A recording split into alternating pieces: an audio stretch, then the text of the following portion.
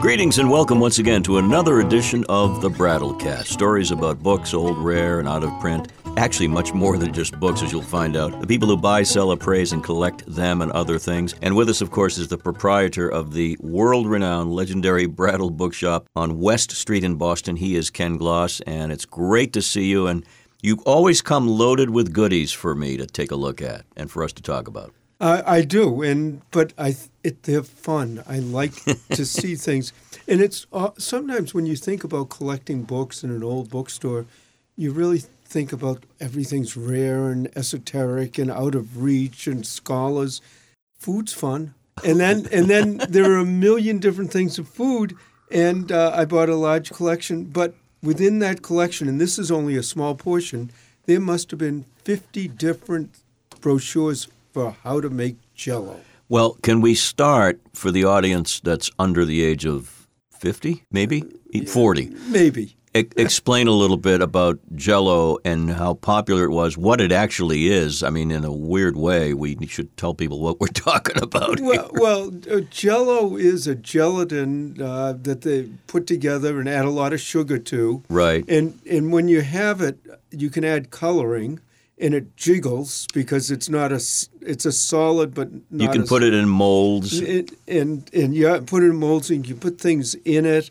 The other thing that's nice about it is it's very colorful, and because it's a gelatin, and depending on how much color, sometimes light can shine through it. Oh yeah. And then it shakes a little, so it's a home for a fruit cocktail. And then you can suspend.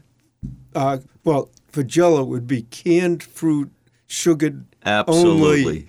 Only in that heavy syrup. Red food dye, number 2. But what Jell-O also did is they put out Jell-O pies, almost anything you can think of.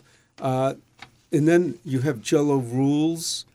I didn't know they existed, the Constitution of Jell-O. Well, but the fun part about it is... Take a look at one while you're talking. Well, the one you're picking up is interesting because there was a very famous illustrator around the turn of the last century named Maxfield Parrish. Oh, yes. And they used some of his illustrations on the cover. So not only do you have someone who would collect Jell-O, and I'm sure there are some out there, but you'd also have someone who collects Maxfield Parrish. But the fascinating part about this is they were trying to sell a product.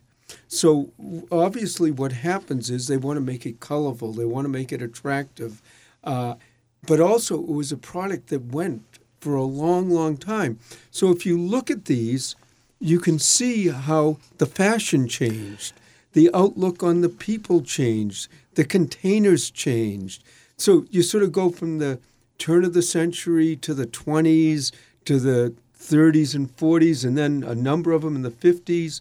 I have one that's particularly pretty that is almost like an Art Nouveau setting. Well, they do have copyright in them. Yeah. So I'm looking at this one from 1930. Yeah. And it has a picture of 4, cartoon picture of 4, look like maids, right? That's exactly. Housekeepers.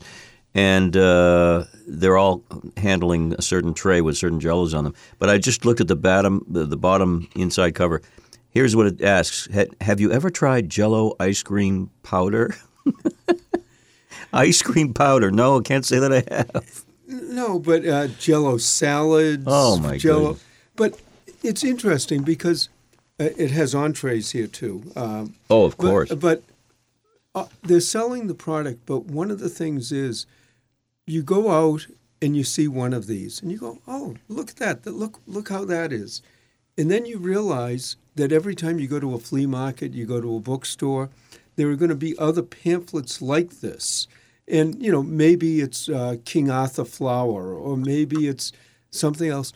And next thing you know, oh, wait a minute, there's another Jell-O. And then there's another one. And the next thing you know, you have hundreds of different Jell-O. You've got Jell-O everywhere. Now, this particular group of Jell-O pamphlets, this is something that you've stocked in the store, or was this from one collection? This happened to be from, we have even Jell-O cards. Oh, but this was all in one collection. But this was only a tiny portion of the collection because they collected pamphlets on Baker's chocolate Actually, Baker's Chocolate was always a favorite of mine. This is a Boston-based chocolate company. And when I grew up in Dorchester, which is a section of Boston, the Baker Chocolate Factory was about a mile away or a mile and a half. But when the wind blew in the right direction, it filled the air with chocolate. I know it well. I used to go to Grandma's house in Dorchester, and that was the most exciting part of the trip, smelling the chocolate. And now they came out with recipes and programs, but they tended to keep the same picture, the same identifying person with the Baker's chocolate, whereas Jell-O adjusted with the time, the years, the presents, and it really is interesting when you see the packaging that they have, that you can almost read into, okay, how did they look at the women? How did they look at their dress?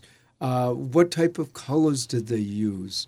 And you can get deep into Jell-O. You know, I'm looking at these from 1934, this one, what Mrs. Dewey did with the new Jell-O, and the recipes look actually quite enchanting. I mean, his cherry pie glaze, jelly Sahara, apricot Bavarian cream. These are not simple. Well, they're simple to make, but they're not just black and white. These are really exotic. And they lasted for a while. Jell-O did last for a while, yes. I'll be very happy to tell you that Jell-O came out with a new flavor, lime.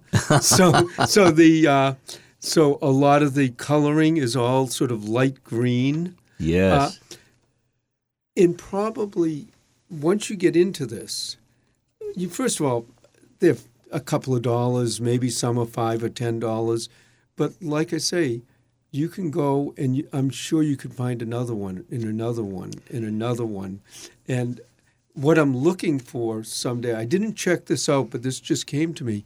There must be a Jell-O museum somewhere. Oh, there has to be. There has to be. That you could maybe sample Jell-O as you leave. And that's one of the fun things about collecting is in some ways the little thing that you never thought you'd want, all of a sudden you like. All of a sudden you're wondering, is there a Jell-O museum? Or is there other Jell-O collectors?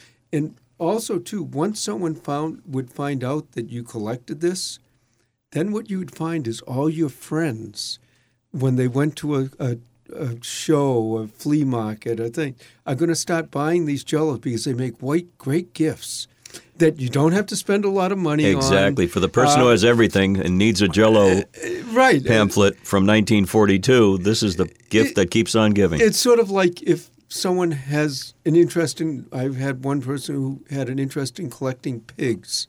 So all of a sudden people started, every picture they could find, every little statue, and you could do this with Jell-O. You know what's interesting, too?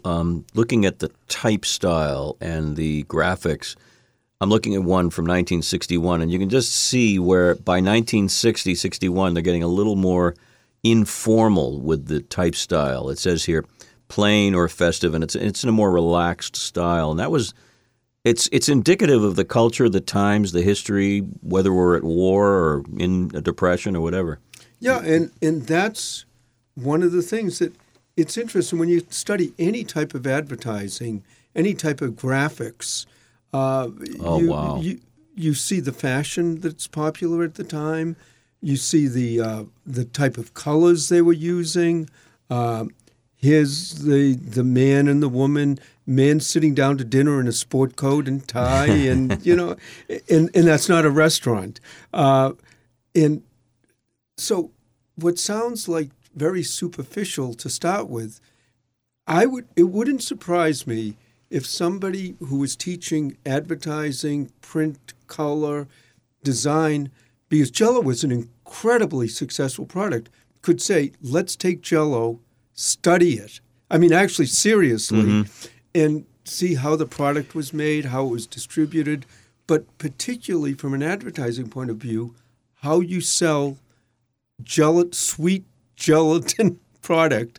And I'm sure that even the fact that it was fairly light and reflected light and absorbed light and really looked pretty. Today it's the subject of maybe a joke to serve Jell-O, but in the old days, I remember And we were not upper middle class even, but it was considered a very fine dessert. And then people, some of these are showing people in beautiful gowns and having people over for dinner, servants serving them, and Jell-O mold is the dessert. Or you'd have one with like almost a parfait type. You'd have Yes. a Jell-O mold, then some whipped cream, then maybe some Oh, that was fruit, really and high then, living. Right. But Well, your old friend, who's somewhere above smiling down, Edward Bernays, the great progenitor of public relations, would have a field day with this. well, he would look at something like this. He was the father of the public relations, but he would look at something like this and look at Jell-O and he'd go, what type of uses could we possibly do for this? Now, this is getting a little off of Jell-O, but I remember he told me once he was working for a beer company, and he was saying, what can you do with beer? How can you promote beer?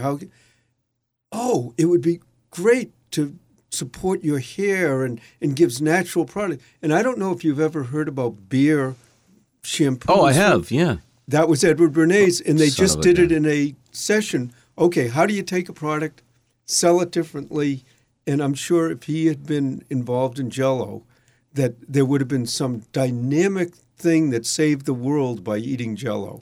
The one thing I didn't bring up, and I'm not sure if my science is correct, but isn't it crushed bone? Isn't that the origin? Yeah, but it tastes, Well, we eat a lot of things that we really don't want to know what they're made out of. Well, yeah, I've heard of many things, but it was incredibly popular. Obviously, the popularity isn't as much as it was, but it wouldn't surprise me at all if you could find Jell-O somewhere. I wonder if any of these books, and we don't have time to go through them all right now, but I wonder if any of them have the fancy restaurants would serve Jell-O that would be cubed, and you'd have different colors and want that was living. Well, also you could put a shot of vodka or something into the, That's where they resound today, Jell-O shots. I forgot about that. Exactly. Wow. So, I'm sure the company lives with the times.